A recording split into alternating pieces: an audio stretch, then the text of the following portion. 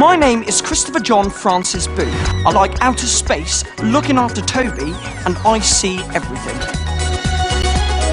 This show is hilarious, and it's awe-inspiring, like going to the circus. There's some stuff that will just blow people's mind, but it's also really intense.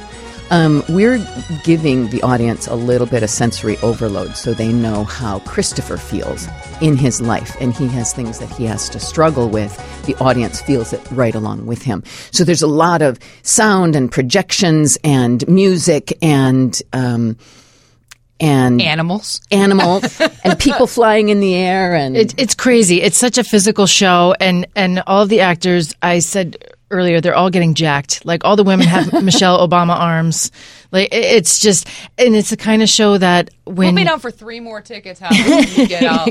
When you see the show, it grabs you immediately. When I saw the show in New York, I just sat there and I was, it took my breath away because it just hammers you right away. And if you understand that this is how Christopher, how he experiences everyday life, you're completely on the kid's side. Like, oh my gosh, I can't even, I can't imagine living my life that way if that's how things affect my senses. Mm-hmm. It's a fantastic show, and I am biased because I see it and hear it every night. But I saw the show before I got the job, and then I saw it again after, and I get goosebumps when I watch it. I get goosebumps when I talk about it. I see the crew and the cast backstage often watching the monitors, and they often applaud every night certain moments, or they wipe away a tear. It's probably all inclusive. It's probably everything. Kind of a journey of emotions too. Absolutely. Because when you watch the trailer and when you read about it, my first notion, and I had not read the book. I've yet to see the musical, the play, which I will next week. But it reminded me a little bit of Rain Man, a little bit of Little Man Tate with the numbers and the drawing and thinking outside the box, literally. Mm-hmm. Which you see. I mean, do you see your audience really kind of going on this journey too? Like, maybe they think it's going in one direction. Oh, absolutely. And then they find, wait, no, it's going this way. The other thing is that it starts as a proper murder mystery. Like, those people who love those PBS murder mysteries, they're going to lock right into that. Yeah.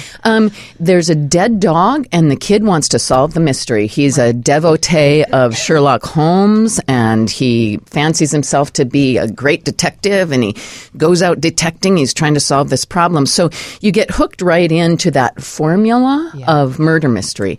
And then in trying to solve that mystery, he discovers other mysteries that he has to solve that are within more personal and about his family and about his own life. And that's where it really gets intense and wrapped up. The audience can't help but be sucked into it. Is it because it's kind of something we all go through individually with any facet of our life, be it a personal issue, a work issue, a life issue? I think so. And the way, because Christopher is different, it's interesting. I mean, his family, every night it's just the sense that this is just a regular family. This happens all over. It doesn't matter where. This is just a universal thing. His parents are just real people, and he's a real kid. He's got some challenges in his life, but for him, it's watching Christopher handle these things that he discovers, and the fact that there's real feelings, and watching him kind of try and express those feelings, how finding out this information. And that's a really interesting point too, that I play Christopher's mother, and I am a mother. Mm-hmm. I have 2 children, and my children are also extraordinary. But I completely understand what this mother, why she reacts the way she reacts to what's going on. My situation with my children is not as dramatic as this, but I think all parents have these kind of frustrations. I think they have the feelings of inadequacy that Judy Boone has, and they have difficulties. Mm-hmm. And how they manage those difficulties is part of the process of being a family, and this is a show about a family. Is your cast a family too? I mean, you're not Les Mis or you don't have hundreds of cast members or even dozens of cast members. It's small, which kind of makes you an intimate family as well. I think there's 30 of us, the whole company. The whole company. I have never been able to count it up. Which is relatively small. It's relatively small, and honestly, this is the greatest group of people I have ever. And to know that we're living together for a year, thank goodness, we really like each other. All in one room. We really like Christopher. Each other. I'll tell you what, though. When we rehearsed, we started every day with boot camp, 1 hour plus every morning. Literal boot camp? Literal boot camp, lifting weights, aerobics. I mean, it was intense. And then after boot camp, we'd do 3 hours of lifting, just practicing the lifts and the moves of the show. Okay. Then we'd get a tiny lunch break in which we could take a shower if we wanted to use our time that way. And Kara's like, I didn't know you can use the time to shower. And then we went back and did scene work in the afternoons. And I believe that when you work with people that way, sweat together, share bodily fluids in that way, I mean, you get closer, and it's an equalizer when everybody's doing the same thing and really working it. And I think that in many ways brought us very close together. It's a shared experience. Yeah. Yeah, because a lot of us don't interact on stage at all. So it wouldn't have happened. It might not have happened in another way. And now that we've been on the road for a bit, I think people just backstage, we're a little looser with each other. I was just going to now. ask you. My next question literally was going to be, what goes on backstage? Oh, there's a whole other show that goes on. Oh, there's a whole other show we can backstage. Maybe talk about just something fun, something little that maybe has happened. There was one night in Tampa. It was after the show. A couple of us were relaxing after the show in the hotel, and we started speaking with a lateral lisp this. So sometimes backstage, I'll just go up to Felicity and, how you doing today? You feeling okay? As long as there's a lot of S's in what I'm saying to her. And Felicity you're one of my favorite people because you play back. You play immediately. Sometimes I do. Yes, sometimes she does. Or I'll just walk up to her with a stupid look on my face and she'll just say, stop it. It's the best. But that camaraderie is so cool, and as actors, I know this doesn't happen all the time. No, it doesn't. I mean, that's like lightning in a bottle to find that type of camaraderie, which is very cool, which I think probably shows in the performance as well. Well, and I also want to give a little credit to the people who cast the show, because they must have been looking for not just good actors, but actors who have a certain quality of, I don't know, friendliness or adaptability or that was one of the that was one of the reasons what they were looking for when they were casting people and hiring crew was people that were going to get along with each other. Yeah, that's dynamic. That is really cool. I love hearing that. And the crew, I can definitely speak. A bunch of nut jobs. Amazing, wonderful. I can tell. Amazing. I mean, I can tell right now. Oh. So. All right, you're an animal wrangler. Tell me what a wrangler is. I am responsible for all of the animals in the show. I'm responsible for getting them to their cues. I'm responsible for loving them. How many animals are we talking about? We're talking about 3 animals, 3 little souls, 3 little 4-leggeds. And they are 2 rats? 2 rats and then something else. What's the something else? Oh, I can't really talk about it. Is it a secret? Yeah. Will I find out when I see the You play? will find out, and you'll be. You didn't want spoilers. So no spoilers. I can't give you the spoiler. All right, what is it like to? I mean, we love animals. We see animals as dogs and cats, but you are training and working with them, and you're working with rats. I have to tell you, if you told me a year ago that I would be in love with 2 rats, I'd say, "Oh, please, knock it off. Go to therapy or something." Do you get to keep them? Well, there's these lists that are around, and nobody has raised their hand to say, "Hey, I'd be interested in taking the rats." And I said this to my boss, and I was like, "What's up with that?" And do you say, "What's up with that?" Yeah, I can't do the list. What's up with that, Shay?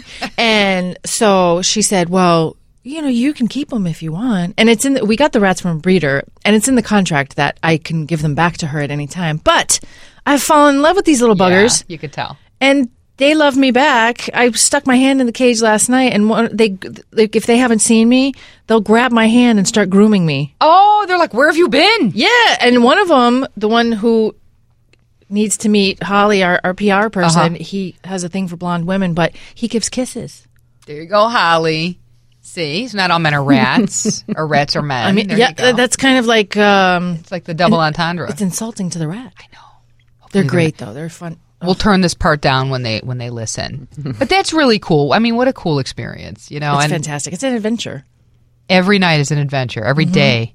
And those animals are part of the company too, and that gives a whole other vibe to have these little innocents with us. Yeah. You know what's the best though is seeing these big burly like Viking-ish crew guys come and fawn all over these tiny creatures. Right. Can Zeus come out to play? What are their names? Well, the rat's name in the play is Toby, but their real names offstage are Zeus and Jinkies. Is that hard for them? Like they're addressed as Toby, and then he's addressed as Zeus. Do they get the whole? They're they're great actors. They don't have huge egos. Right. They stay in character. They do. Zeus is a ham. He loves it. Jinkies hates it. Yeah, Jinkies is What do very they shy. eat? I know this is a completely crazy question, but No, it's not. what do they eat? Well, I'm obsessed with them and crazy, and I want them to live forever. So I try not to feed them any processed sugar because that exacerbates tumors. So it's like an organic type diet? Yes. Okay. Actually, someone made fun of me for that because I gave them. My boss made fun of me. I gave them. She's like, "You made them boiled chicken," and I said, "No."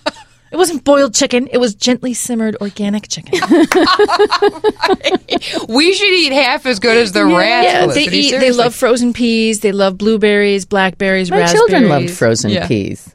She's See? going to start bringing the rats to boot camp. Rats are going to start doing the little Michelle Obama type. Well, then people tease me. They're like, dumbbells. "Oh, the rats are looking kind of fat." And I'm like, "They can hear you. That's not really nice." I could see the camaraderie. I could see you guys having a great time. It's Curious Incident of the Dog in the Nighttime. What do you want your audience to take away from seeing this performance? Whether they know something about it or not at all. Maybe this is the first time. Well, for me, I feel like these days we're constantly seeing people who are different from us. And sometimes we don't know what to do with people who are different from us, especially these days. It feels like we're having a real hard time. And this play gives us the opportunity to really understand and empathize with someone who's maybe a little bit different than us. And I do think that people care for Christopher a great deal. And hopefully they can take that idea with them out into the world and give people who are different, maybe give them a little more leeway and give them a second look. That's what I think. What do you think, Cara? I agree with that 100%. It's watching the show every night is frustrating because you see the people in London being so brusque and not and looking at Christopher like he's nuts. And Christopher makes complete sense to me. And it's